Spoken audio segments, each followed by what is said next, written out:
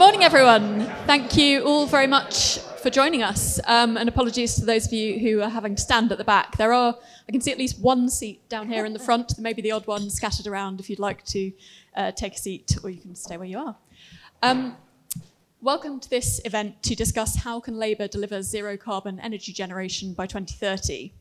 My name is Gemma Tetlow. I'm Chief Economist at the Institute for Government, and we're delighted to be holding today's event in partnership with Energy UK. The Labour Party has an ambitious agenda to make the UK a green energy superpower, and part of that is the pledge to get to zero carbon energy generation by 2030. So that's the topic for our discussion today. Doing that is going to need a huge effort from central government, regulators, local government, industry working together to make that realistic. So I'm delighted we have four fantastic panellists here today to help us talk about those questions. On my far right, we have Emma Pinchbeck, who is CEO of Energy UK. We also have Dr. Alan Whitehead MP, who is Shadow Minister for Clean Energy and has been MP for Southampton Test since 1997. On my left, I have my colleague Jill Rutter, who is a Senior Fellow at the Institute for Government. And on my far left, we have Keith Anderson, who is Chief Executive of ScottishPower.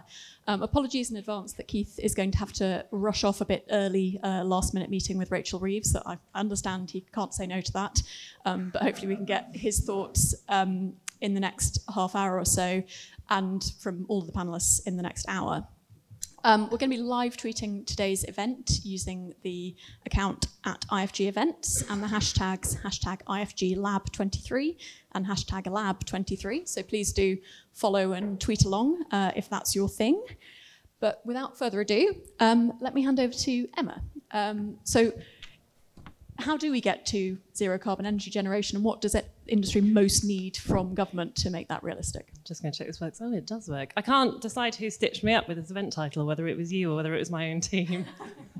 The question everyone wants the answer to. I thought I'd do that politicians trick of just setting some context, because I don't make the fatal assumption that everyone in this room is an energy nerd, though most of you are. The good news about the particular moment that the Labour government will find itself in is that it's absolutely clear, as far as the energy sector is concerned, that the energy transition is the way that we get energy security, is the way that we bring bills down, is the thing that we want to do. And the second thing that's quite good for the energy sector with an incoming Labour government is it's absolutely clear it has to be done in partnership. We need £50 billion a year to deliver net zero. A lot of that money will have to come from the private sector, and we are happy and confident and willing to invest in just the people in my membership have got 100 billion in our forward pipelines waiting to come into the UK.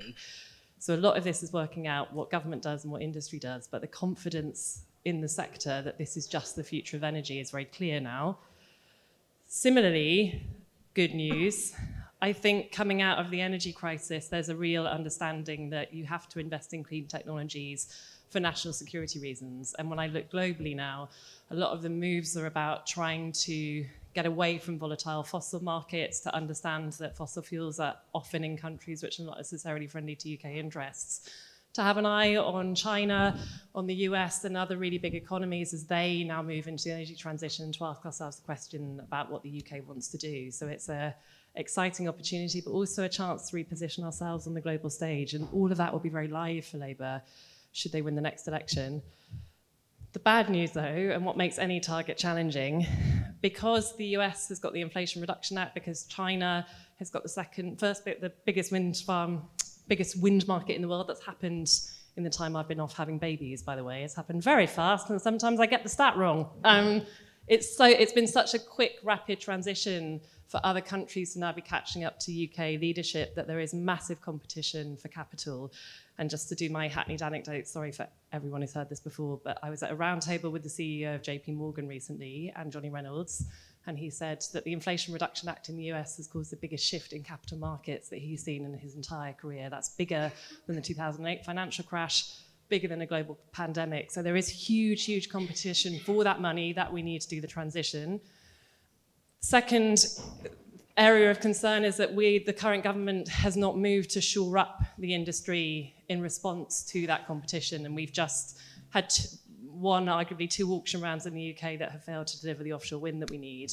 And we know that on current trajectory, we won't meet our targets for 2035, let alone 2030. For Labour, this will mean having to front load more investment on top of what they were already planning to do. We need twice the capacity to come through the next two auction rounds as we've ever had through any auction ever in the UK, just to give you a sense of scale. So that's additional problems we didn't have necessarily 2 years ago.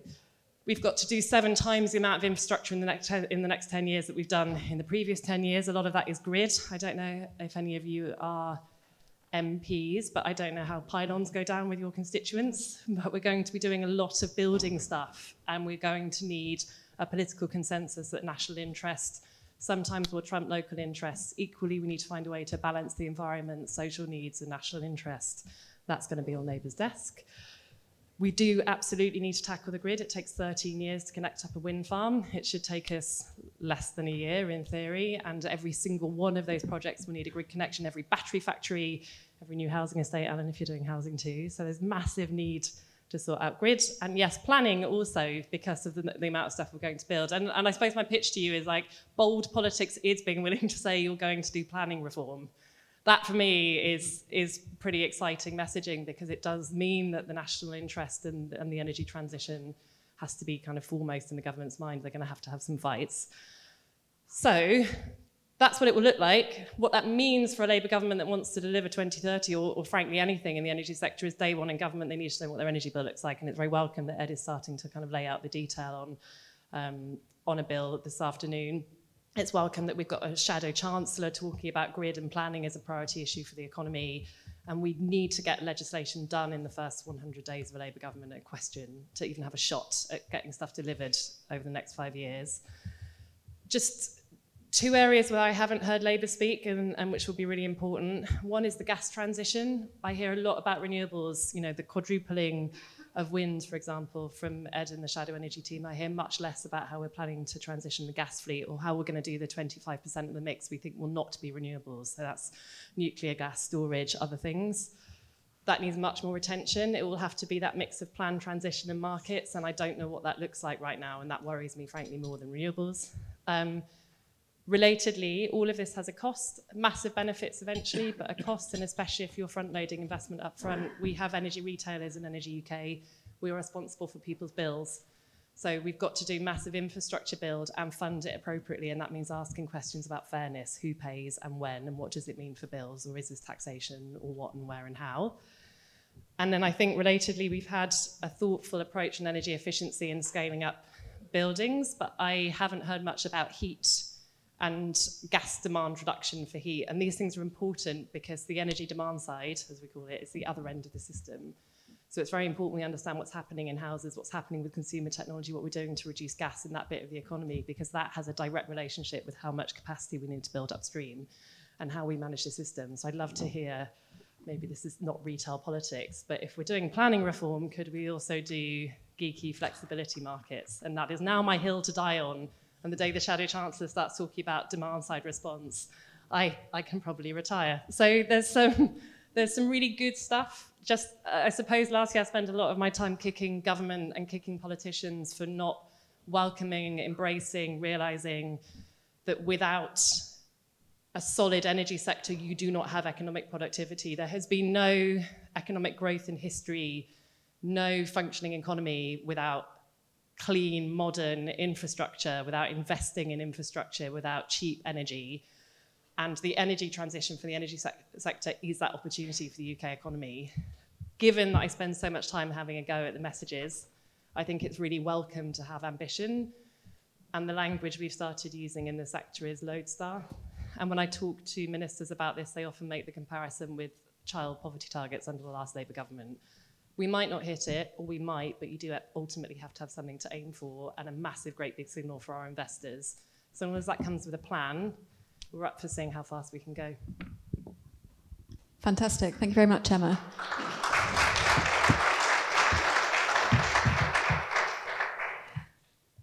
Alan, for you, what do you see as being the key challenges for a future Labour government in achieving this clean energy transition? And I guess particularly what do you see as the role of GB Energy within this to help deliver the sort of changes that Emma was talking about? Yeah, I was going to say in terms of challenges, how long have you got? And I was also going to say, by the way, Emma has nicked most of my lines this morning. So we got off to a good start in that respect. I mean, the challenge we have set ourselves, which is to get to a wholly renewable, low-carbon power system by 2030, which, of course, is not a heat system, and we've got to remember that very centrally in terms of our overall planning, is one that I think is, in principle, eminently achievable, providing we can actually get the investment, as Emma said, up front, that we unlock a lot of the processes which are a drag on that investment coming in and are a drag on getting those schemes thought about, invested in, permitted, planned, developed at the speed at which we need to get these things in place. And so we have, in principle, for example, 5-fold increase in offshore wind. Big challenges in that, as Emma has just mentioned.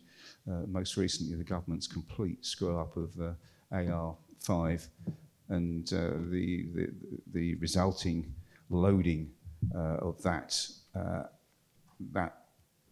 output trajectory onto later rounds, and we've obviously got to do some work in making sure those rounds not only work, but are probably conceived in quite a different way than has happened so far with rounds. Trebling solar, and particularly large-scale field solar, that has its own challenges, obviously, in terms of planning and installation, and doubling onshore wind, so that we get the capacity in place right across the board. Now, obviously, big challenge in onshore wind is that the government has banned it for the last number of years, and although it is saying it has released the ban, that isn't really the case.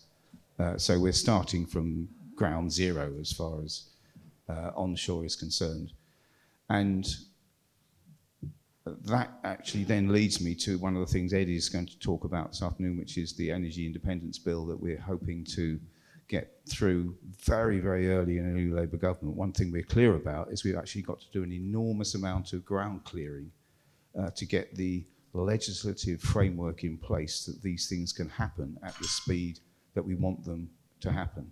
And that's going to be part of what's in the Energy Independence Bill. Now, biggest challenge of all is the fact that the grid is just not capable at the moment of delivering the sort of things we want to put in place. And I mean, we've heard regularly of connections for investors coming out at 2035, 2036.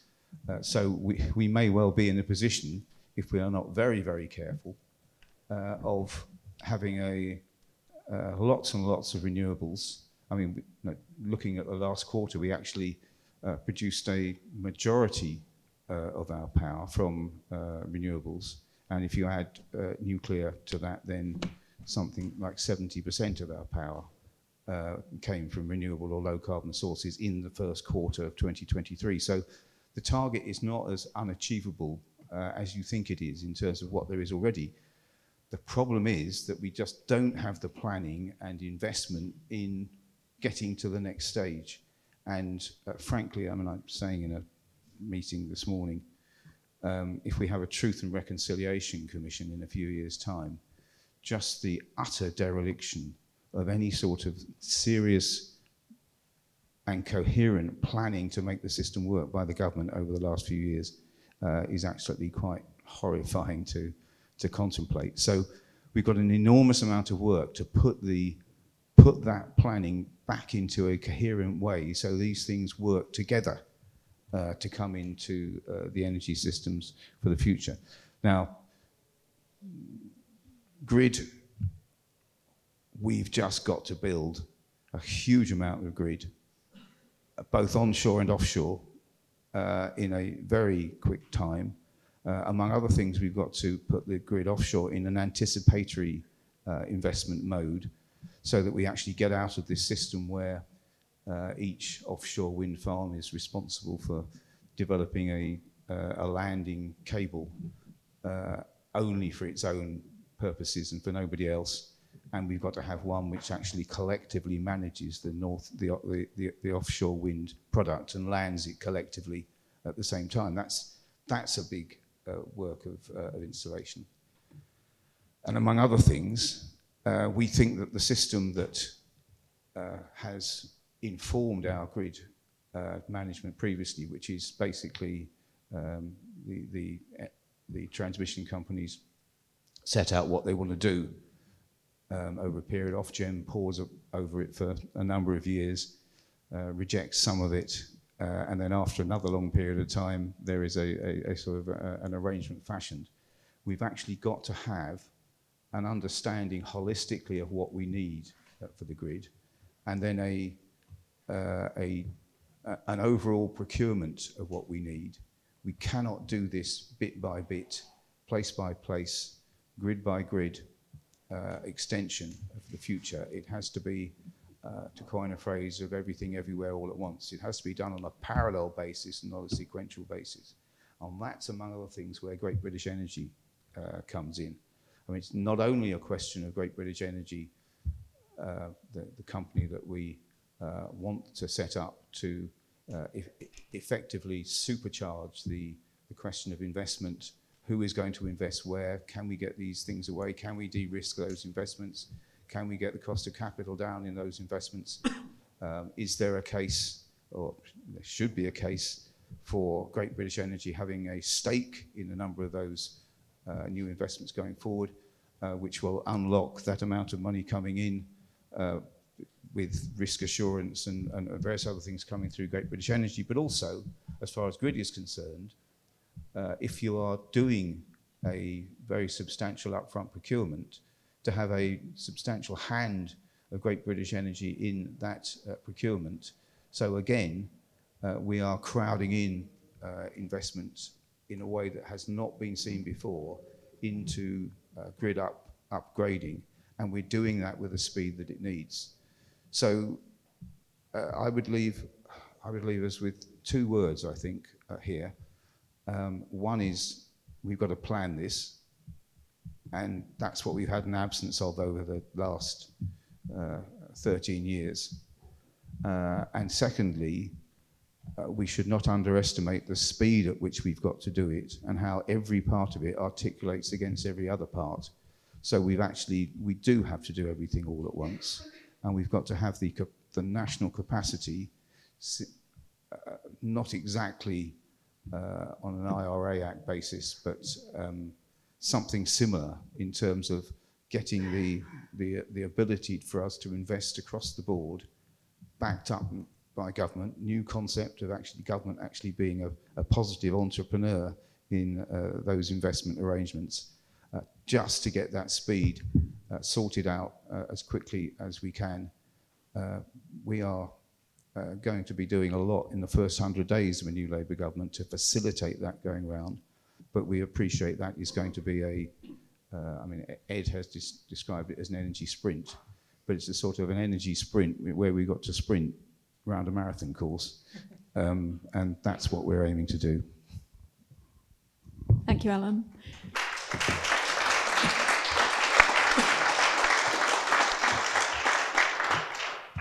Keith, that's actually a very convenient segue to come over to you. Alan talked about government being a positive entrepreneur in this space. From your perspective, what would you most like to see? What do you most need from a future Labour government to achieve this vision? Sure. Okay, so look, thank you. And thank you for the invitation to the session. I think just to take a quick step back, we've done a lot in the UK. And we've been quite good. And we've delivered a lot. And in many ways, we've been the leader in driving to net zero. We've been the leader in offshore wind. And that's important. And it's important to recognise that. And it's been successful to some extent, and that other people are following us and copying us, but that provides challenges as well. And that's where you get challenges like what's going on in America with the Inflation Reduction Act.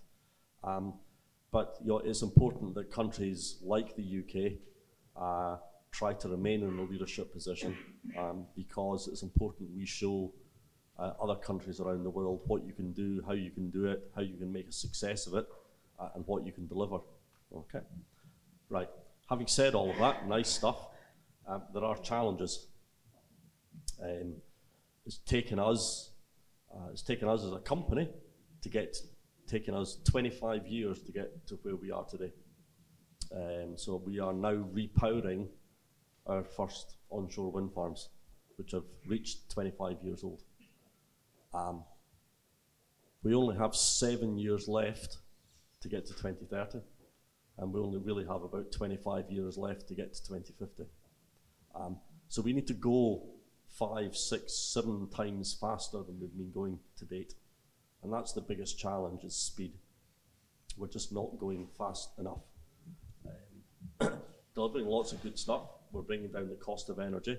We're decarbonising the system, but we're just not doing it fast enough.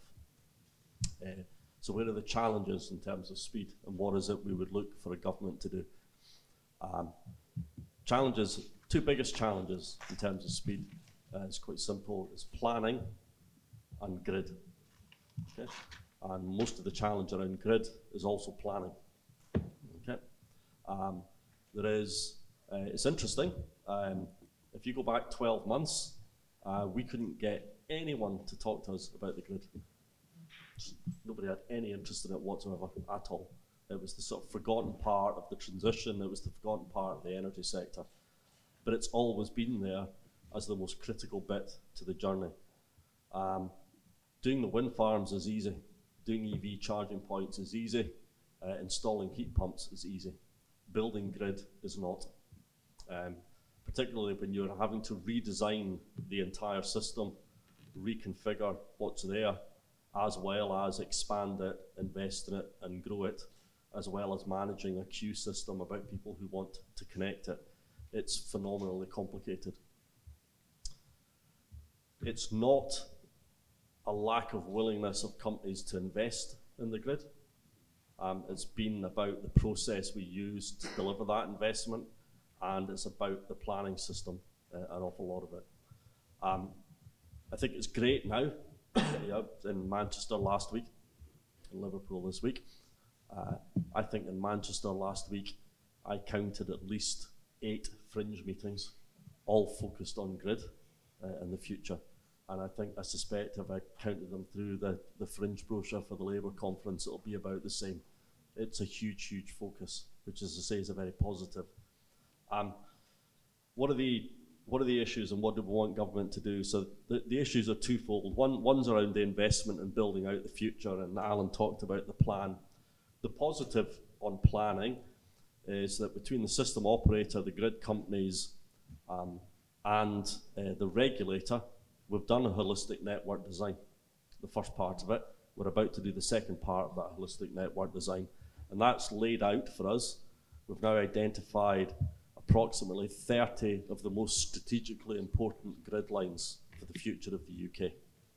So we now know exactly where they are. We know exactly where they need to go. We know how much they're going to cost to build. We just need to go on and build them. And then you get to the second part of the challenge. How in God's name do you get them through the planning system? Okay. The last time my company built a transmission line in Scotland, which is the last 400 kV transmission line in Scotland, which wasn't a new line, it was actually replacing an existing 132 kV line. It took from design to build 15 years because it got stuck in the planning system for 10 years. The longest ever planning inquiry in the history of Scotland. Okay? We cannot keep repeating that. But it's the most difficult political challenge for any government, whether you're an existing government or looking to be a future government. How do you change that system? How do you radically change the way we get stuff through the planning system? And that's where you get into conversations around spatial planning, You're into conversations around having a national conversation. Because I know where all of those lines have to go.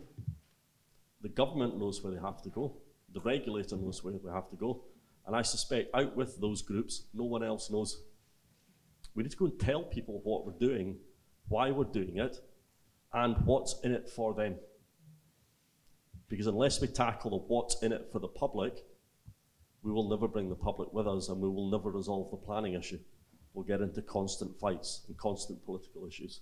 So we need to radically change the way we go about doing this and the way we go about explaining it to people. Simple example. Right now, if you go through the planning system, if you're building a grid line and say the grid line's 100 miles long, you will have to go to every town, community and village along the line and hold a planning meeting. And I will tell you now, the first 2 questions in every one of those meetings. Question 1, can you underground it? No. Question 2, does it need to be near me? Yes. Okay? We need to get through those questions much, much faster.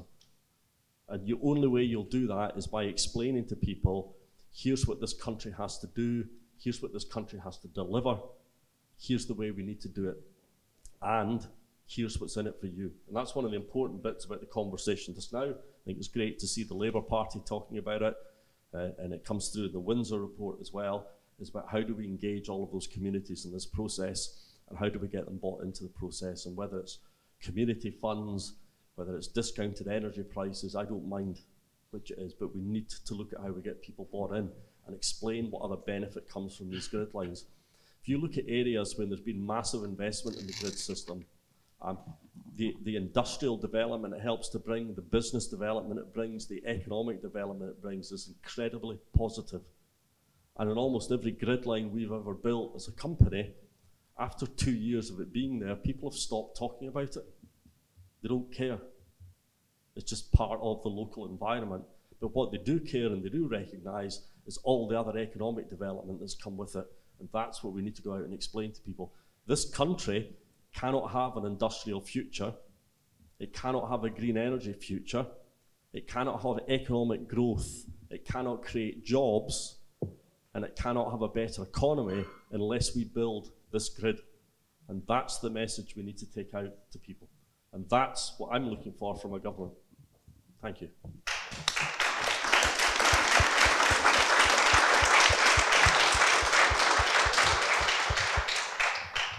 Thank you, Keith. Jill, coming to you finally. Everyone so far has talked about the need for speed in this area. If the Labour Party did win the next election, how could they hit the ground running and make progress in government on this agenda? Okay, thanks very much, Gemma. I'm on a panel with a bunch of energy specialists, so I thought I would change the conversation slightly about going into government. In one way, Rishi Sunak, I think, has done the Labour team quite a big favour by his machinery of government changes in February. That meant we have a dedicated energy and net zero department. You may want to change the name from energy security and net zero, change the email address, but basically you won't waste the first year of government in sorting out those machinery of government changes which you might otherwise done. But in other ways, he's made life harder, I think, by his sort of slightly destabilising statements a few weeks ago, though he may yet rescue it a bit if he actually does do something strategic on the grid. So one of the absolutely critical things I think that depends on the realism of delivering this plan is what happens in the next year to 16 months. The last date for a general election is, I think, January 28th, 2025. So it could be a bit of time yet, and that's eating into time for this 2030 table. The next thing I think, and this is a big Institute for Government message, is keep the shadow team intact. It's a message to Keir Starmer. It helps enormously in speeding transitions in government if the people who are talking to the civil service now are the people who then come into government rather than people who come in with a slightly different take, have to get up the learning curve quickly. We know, elections can change the choices available, but stability really, really helps. The next thing is to use those access talks with the civil service really well, to be clear about what you want to be ready for day one. What do you expect to see? And I think the absolutely critical thing is you need a take of realism on where we are now and what can be done rapidly to unblock things. And one of the things I think you need to be thinking about is anything that requires legislation takes time. Getting the legislation through does not mean things instantly happen. You have to be thinking about, for example, GB energy. You might legislate for GB energy. From second reading, you can start recruiting a shadow board and things like that. You can start sort of spending a bit of money in anticipation, but it takes time to recruit people. It takes time to get things ready. So if you're penciling in that anything that's GB energy dependent is really not going to get going till 2027, what do you start doing in anticipation of that? Where can you do things without GB energy? Where can you, for example, use things like the UK Infrastructure Bank or whatever, things that are already there to get going? And I think be very clear on priorities. And I think, emerging from this, it's absolutely clear that grid is the absolute priority. Slightly resist the temptation to do everything just because you can and you're now there. So I think a bit of focus on priorities, prioritization around the legislation, make clear you're doing that. And think what decisions you can do to take options off the table that might be a distraction. The government at the moment, I think, has penciled in a decision on hydrogen for 2026. Can you bring that decision forward sensibly? Some things are waiting to see. The Climate Change Committee talks about low regrets investment that isn't dependent on that decision. But where are those sorts of things that you can actually say, we can bring clarity where there is murk now? So those sort of non-legislative actions early on, I think, are really, really, really helpful. The final thing I would say is the Labour mission is about being a clean energy superpower, but being a clean energy superpower is only part of the net zero transition. And I think one of the things that isn't so clear is what is Labour going to do to deliver all the other parts, and in particularly the demand side. We know from Rishi Sunak's statement that the Conservatives are very reluctant to go near the demand side, but as Emma said, there are a lot of dependencies there. Speed of take-up of EVs, very grid dependent. Heat pump rollout, but also where are you going to go on energy efficiency, where are you going to go on other things? Because obviously decarbonising the grid is easier if it's a smaller grid and demand is lower.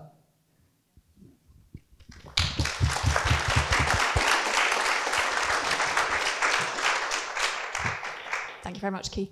Thanks, Jill. So I will soon come to the audience questions. There are lots of you, and hopefully there'll be lots of questions from you. But I just wanted to pick up on this question of planning, because certainly the news reports this morning suggest that Rachel Reeves is expected to say something in this area. I mean, this is a slightly unfair question since I'm asking you to kind of speculate on the basis of news reports. But Emma, from what you've seen, does it sound like that's the sort of thing you're looking for, or other issues in this area? I think my whole job is speculating on news reports, so that's fine. What do I think? I think there's so I think it's really, really good to have a shadow chancellor talking about planning and grid, and just to do the kind of politically neutral fair thing. I think it's also good that the overall speech from the Prime Minister on net zero was very bad for our investors, and the market did not respond to it well. But the one thing that was good in it was spatial planning for grid. And as Keith said, in the energy sector, we've been trying to get you all hyped about grid for a solid 10 years. So welcome. You now have to go out and tell everyone out there. But it's so important. I think the fact that you've got Treasury leading the charge on this, as well as the energy team, is really healthy. So that's all good. Where I have concerns, I think the rubber does hit the road on the politics. And so and every decision now on the transition is on a line. If I can see Alex, this is not in my talking points, congratulations. Brace yourself. There is no decision now in energy which doesn't have some kind of trade-off. And a lot of those trade-offs are political. So for example, on planning, one option available to the government is the Secretary of State just calls in everything because we decide it's a national priority, overrules constituency MPs and says, no, it's important your communities have this. That is an option. It's like the far end of the scale. I'm not recommending it, I'm just outlining the scale, like what you could do. At the other end of the system, we have people who say things like, well, maybe we just don't build big kit and big transmission and we do kind of community energy models and more distributed, or it's entirely done with community benefit and we pay people to have the infrastructure, so kind of more community-led approaches. both those answers will solve your problem. Neither of them are perfect. And the reality of the UK system is we need to build something like, it's a 50-50 system. We need to do lots of distributed, community-led, small-scale, microgeneration, small community energy projects, stuff on roofs. We need to do that. Flexibility stuff, there's a guy at the energy system catapult, this is his whole world. We need to do that in the UK, but 50% of our generation mix, if not more, is going to come from offshore wind and nuclear, and that means big kit. There's lots of big kit across the country, and it's concentrated as well in particular regions. And so it's quite likely that government will have to wrestle at some point with the politics of this, regardless of the plans, and will have to do a mix of squaring off to backbenchers and also getting in place the right benefits. The reason you can't do it all with benefits is it's unfair on the rest of the population. So to give you a line I heard, if most of the infrastructure is going to be in Suffolk and through wealthier villages, is it fair to pay off wealthier villages to host the infrastructure that poor people benefit from because it reduces their bills across the country? There is no easy choice on this stuff. So I really like that it's being made, commitments are being made publicly. I really like that it is across government. I think that's right strategically. It will need detailed solutions, but then, wow, we're going to have to do some politics. And just lastly, on Keith's point, the last time we did an energy transition of this scale in the 70s, the energy industry, which was smaller then, got together and ran a big national campaign. And one of those adverts, it featured pylons, and it showed pictures of like a 5-year-old girl with a pylon, and it said, if you don't want a pylon in your community, can you explain to her why she won't have cheap electricity in future? There was another one which said there was a pylon, and it was like, if you don't want infrastructure in your community, can you explain to the people of Wales why they can't have access to clean electricity, or just electricity then? And I think there is something about, we need to communicate the scale of this moment and the importance of it. And while I don't think communication will solve everything, I do think we do need to start that. So as industry, I've come away from conference season saying, in preparation for when the rubber hits the road on planning, we will do what we can as industry to standardise alongside government and try and at least make the comms easier and work with the public. So yeah, I mean, that was a long way of saying it's going to be really hard, but we do need to do it. And I suppose the net benefit is lower bills, energy security. We cannot run the economy without this stuff. We need you all to help us champion it, and we will do what we can to make sure it's delivered in the fairest way possible.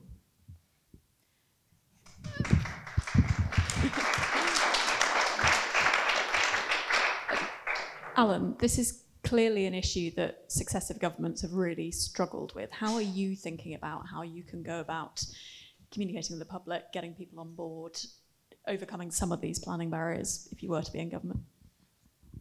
Yeah, I was just going to say, apropos grid, I have been banging on about grid for years. You're in the gang now, Alan. And it's I mean, what has continued to really disappoint me, I mean, for a long time, no one noticed that there was a grid problem. And then now that we've noticed, there's some very rough and quick scrabbling to try and sort of rectify some of the worst problems that had arisen from neglect of the grid. And those are not just negative problems, they are positive decisions that have been taken in the past by government to actually put the grid in a bad place. And I've mentioned one about offshore wind, but there are a number of others where we've institutionalized bad ways of doing things about grid development. Now, one of the important things, I think, is actually we've valued the cost benefits of grid in entirely the wrong way over the period. And one of the values that we've got to put in to the whole planning process is the value of time. That is, it's not necessarily the case that you put in the cheapest way of doing it just because that's how the cost benefit works out. If by not doing it, then you give yourself a whole lot more cost in the future, which you should value into the planning process in the first instance. Yeah. So that's one important point. Second important point is, yes, Keith mentioned that there are now holistic network designs coming through, and part 2 of the holistic ESO network process coming up shortly. that is still entirely predicated on supply side arrangements. And we just haven't factored in demand side stuff into the grid process. So the question for the new government will be, how much can you save off the system over the next period so that the cost that you're going to have to put in as far as grid is concerned are substantially ameliorated. And I mean, one example, I mean, this is an example rather more on heat than on power. But I mean, you know, we are proposing home upgrade of 19 million homes over a 10-year period to make them energy efficient for net zero. The consequence of that would be that we'd actually have about 30% less gas in the system. So it's got a very direct consequence on demand side for what you need to do about gas supply and so on. And there are a number of other things such as that which can actually make sure that what you're doing in terms of grid expansion is the most accurate that you can possibly get. And the final point is one of the complete neglects that we've had, I have to say, is that we have failed to integrate offshore and onshore as far as grid capacity and arrangements are concerned. And I was sort of, I wouldn't say amused, but the debate that Keith mentioned that's been going on about a particular grid extension, Green Anglia grid proposal going through quite a lot of East Anglia and landing near Tilbury, I think. A number of the opponents of that have said, oh, why can't we offshore the whole thing? Well, we could have done if we had an offshore grid capable of taking it in the first place. But the complete neglect of doing the grid in that particular way meant that that was not, at the time that extension was proposed, was a serious alternative option. Now, that could be a serious alternative option if you actually had a grid carrying capacity offshore that was able to take those changes.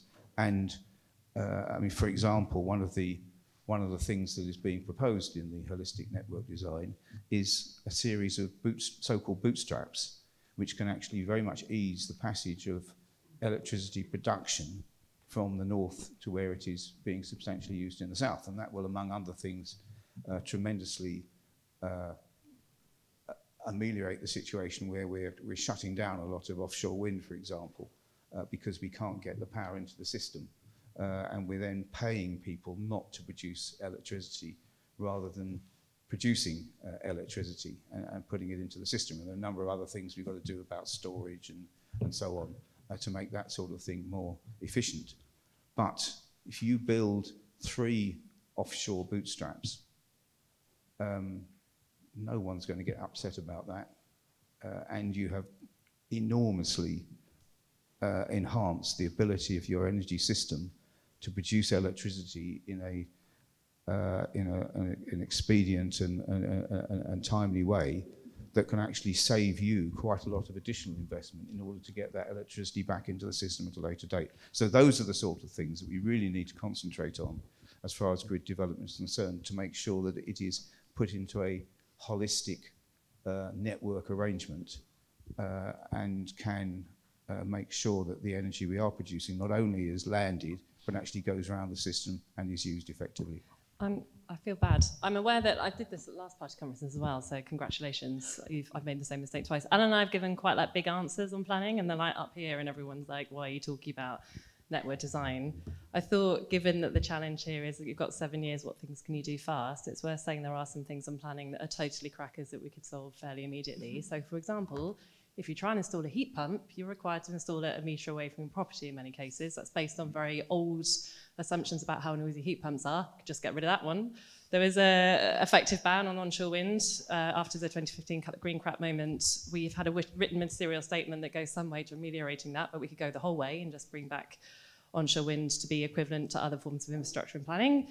We can decide what the Secretary of State, states plural, because it would have to be the Energy Secretary and DLUC Secretary, which things they do call in and which they don't. And by that I mean, where in the system does like national priority stop? Is it at the wind farm, or is it at the substation, or is it at the cable? And just being clear about, we will call everything in under this point, and because we need to build it, bootstraps, for example. That would be helpful. And then lastly, we haven't talked about it, but there's going to be a thing called the independent system operator. And that is the bit of National Grid spun out from the control room, and they will do a lot of the strategic planning function in the system. So being clear with them what their job is and designing where things go is really important. And they can start that work because they are being set up through the energy bills. So they will be in existence, hopefully, when the Labour government comes in. That's really important. I mentioned gas transition at the beginning. Genuinely, it's one of my big concerns, because as with other forms of infrastructure, in the 6th carbon budget, we think we need 1 unabated power plant. That's for emergencies, black start, 14 days with no wind and a really cold winter, for example. So we'll need a 1-2 power plants on the system to do that kind of function. We'll also need power plants on the system to help balance the grid. So where they are really matters. And for that, the industry will need a clear view of which ones we want to have with hydrogen, which ones we want to have with carbon capture. Are they near industrial clusters? Are they near demand centres? How do we do this? And so that is something we already know we have to do, and you could give to the independent system operator to start thinking about. So there are some things we can get going on. I realise that most of this session has been like, oh God, it's massive, it's really big stuff, and it's really complicated, and it's going to take us ages. There are some quick and dirty things we can get going on right now. Sorry, there you go. Can I just throw in something else that I think is quite big and an issue that you need to get around? A lot of the pitch on the green energy transition is that it's going to create lots of jobs. And we're talking about lots and lots of building in a very compressed timescale. When the government tried to build the Olympic Stadium, UK Borders Agency had a special team set up to give out visas to the people who needed to come in to build the Olympic Stadium. The Olympic Stadium was built by foreigners on special visas. I think there's a real risk that construction becomes a really major bottleneck here.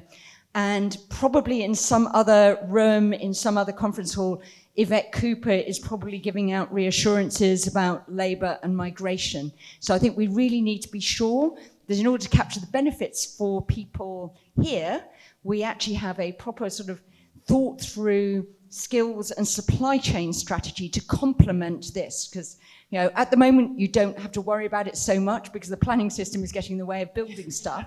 But when you flick that switch, heroic minister and well done. When you flick that switch, you need to move into that. And I think that's a really big thing to be thinking about now, about where are those people? How are you going to flex the visa regime to bring in some of those initial skills? You can't get sort of skilled people turned on, but how actually you're going to create jobs in the places where you want to do that. Brilliant, thank you. So going to be very even ruder than Emma in terms of interjecting again. I just wanted to very quickly underline what Jill has been saying about just how long it takes to get the machinery of government round to doing these things. And one thing I can tell you is one way not to do it is put an energy bill before the House of Commons and take a year and a half to actually take it through, whilst adding bits to it as you go along and then taking it off the table for 4 months while you think about it and then bringing it back again. We've just got to have speed in legislation and government structure at the same rate as we're talking about in terms of in terms of the investment that we're going to need in the planning arrangements, and hence the Energy Independence Bill, which I think is being talked about this afternoon, and it will not take a year and a half to get it through Parliament. Thank you. So I do want to come to you all now for questions. So please go the lady there, and then the lady there, and then we'll take the gentleman right at the back, had his hand up first.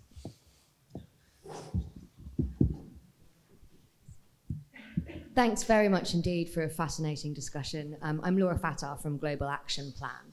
I thought one of the key community benefits that we really need to highlight in this is improved public health.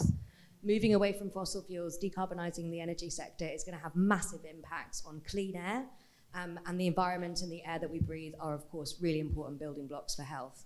We're calling for a UKHSA-led public health awareness campaign about air pollution, and we think it will really help to sort of shift the dial in public opinion and also really show that there is a reason for doing these things that's more than just a kind of our energy. It's actually very much easier for people to relate to their own personal health.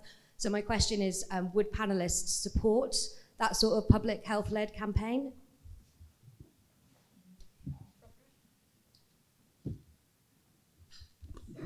Thanks very much. Izzy Woolgar, Centre for Net Zero, part of the Octopus Energy Group. I think when we think about 2030, whole systems thinking is absolutely critical. And I wanted to pick up on Jill's point around the demand side. Obviously in the UK, we saw the demand flexibility service over winter involve over 1 million households shifting around the times at which they use energy to support the grid. Now, if we're going to get to net zero at low cost, we know that we need to scale that massively, you know, from 1 million households to several million. And so my question is, what is the Labour government strategy for scaling demand-side flexibility? Thanks.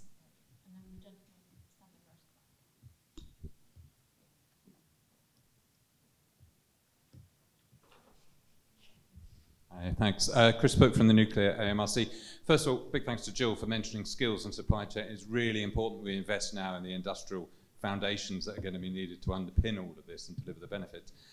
My question really is about, refers to the point about the need to get things moving quickly, and to what extent Great British Nuclear can be used as a sort of precursor vehicle to GB Energy and get things going, building on what's already there and delivering that consistency and confidence and continuity that industry needs. Fantastic. So we've got 3 questions there. One about making the public health case for the shift to green energy. One from Izzy from Octopus about what Labour would do on the demand side. And thirdly from Chris about the role potentially for nuclear, GB Nuclear as a precursor to GB Energy. Alan, I'll start with you. Now I'll come to Emma. Demand side. Yeah, sorry. Demand side. Number one, we've actually got to be as good as we can get in terms of load shifting and demand anticipation and management in the system, which can be particularly predicated, and it's going to be a very important part of the grid development process, that we've actually got on the grid the amount of storage that we're going to need and load shifting ability to actually do that in a low carbon system. Now, traditionally, obviously, that's been about bringing on peaking power plant, say, into the system. And obviously what we will have to do is put a gas plant into a strategic reserve sort of arrangement on the system so that it can actually be the demand side balancer in the system as a whole without actually producing a great deal of high carbon power in the process. That's number one. Number two, there are various things. This is not about batteries. This is about long duration storage, which would be hydrogen, compressed air, or indeed pumped hydro. So that is an integral part of the toolkit of the new arranged grid. Thirdly, I would say that some of this actually boils down to changing how the retail market works and developing a retail market which is based on an energy as service proposition rather than an energy as to how can you sell as much energy to the customer as you possibly can and probably go bust in the process and then have to be rescued by a number of other companies socializing out the cost to individuals. So development of a retail market which actually is based on service contracts whereby the retailer is part and parcel of that demand side activity. So bringing customers into demand side changes as far as their energy behavior is concerned. I mean, you know, Octopus and others have actually started to do that process, but that ought to be institutionalized in how the retail market works and indeed investing in things in houses which actually reduce demand for energy as part of the energy service contract. That may be more efficient ways of doing things around the home, or it may be in terms of self-generation in properties, but folded into the contract. As far as Great British Nuclear is concerned, it's certainly our intention that Great British Nuclear is going to be folded into Great British Energy as it comes forward, and the work that Great British Nuclear is already beginning to do is absolutely in line with the sort of thing that we want to see happening as far as Great British Energy is concerned. So I'm afraid Great British Nuclear will not have a long life, therefore, in its own right, but it will have a very substantial role to play within Great British Energy as it goes forward. Thank you, Alan. Emma, this may be the last opportunity for comment, so if you want to Yes, pick up on those questions. I can see that, because anything people are else. leaving. That's what you want at the end of a fringe. The health thing, yes, there are already actually existing pilots in the energy sector that try to look at health outcomes from doing this. I'm on the advisory board of one where we're looking at boiler replacements in vulnerable homes and health impacts. I know, surprising. But co-benefits is a very familiar thing to the energy sector, partly because a lot of energy efficiency programs to date have been targeting vulnerable households, fuel poverty, our customers that have health conditions. And so the sector's pretty used to working with people with overlapping health and energy needs.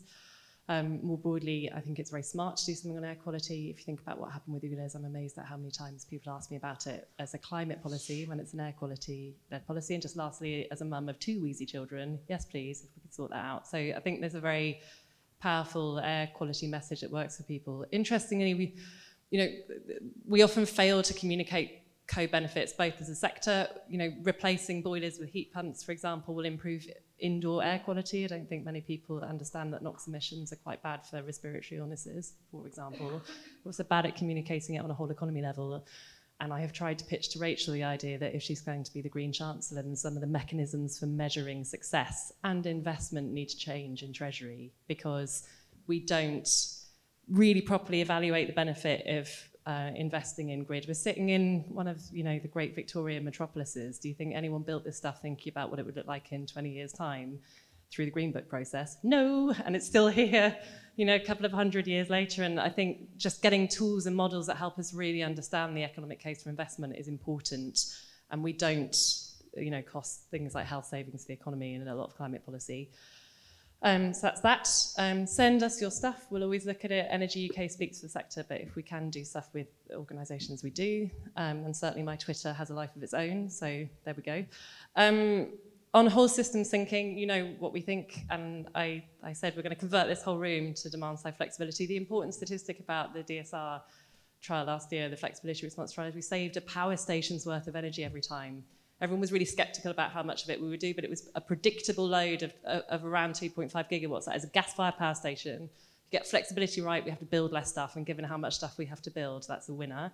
I took this job because I thought energy retailers were I thought energy retailers were probably the silver bullet to trying to get consumers to come with us on heat, on smart meters, on EV charging, on technologies on the demand side. It's so important, and we never talk about it. So I'm all in on that.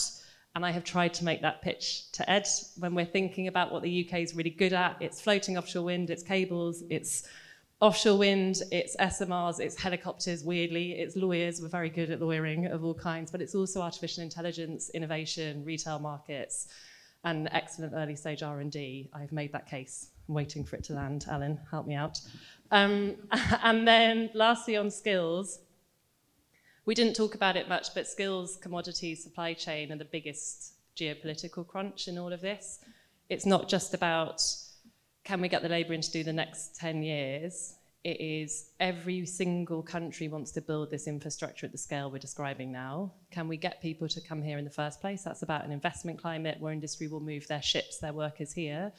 And then it's also about a long-term certainty. So we've got an order book so that we can procure, so we can train people and know we're going to be doing this for 20 years, not just 5.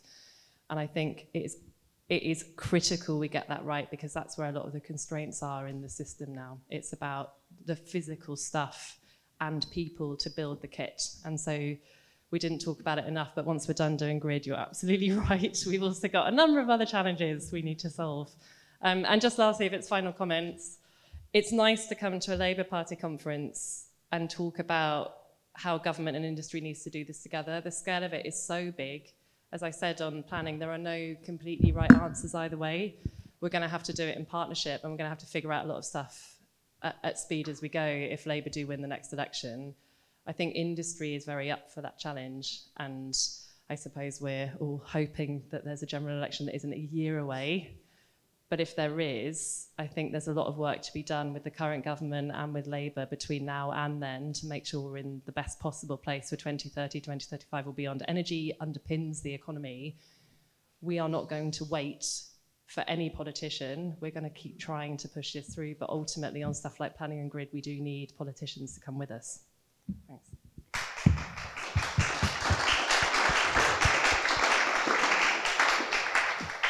Thank you, Emma. Jill, did you have any final contribution to add? I was just going to pick up on the point about health. When I was in DEFRA, when it still did climate change, we tried to convince the Department of Health to be interested in things like fuel poverty and air quality.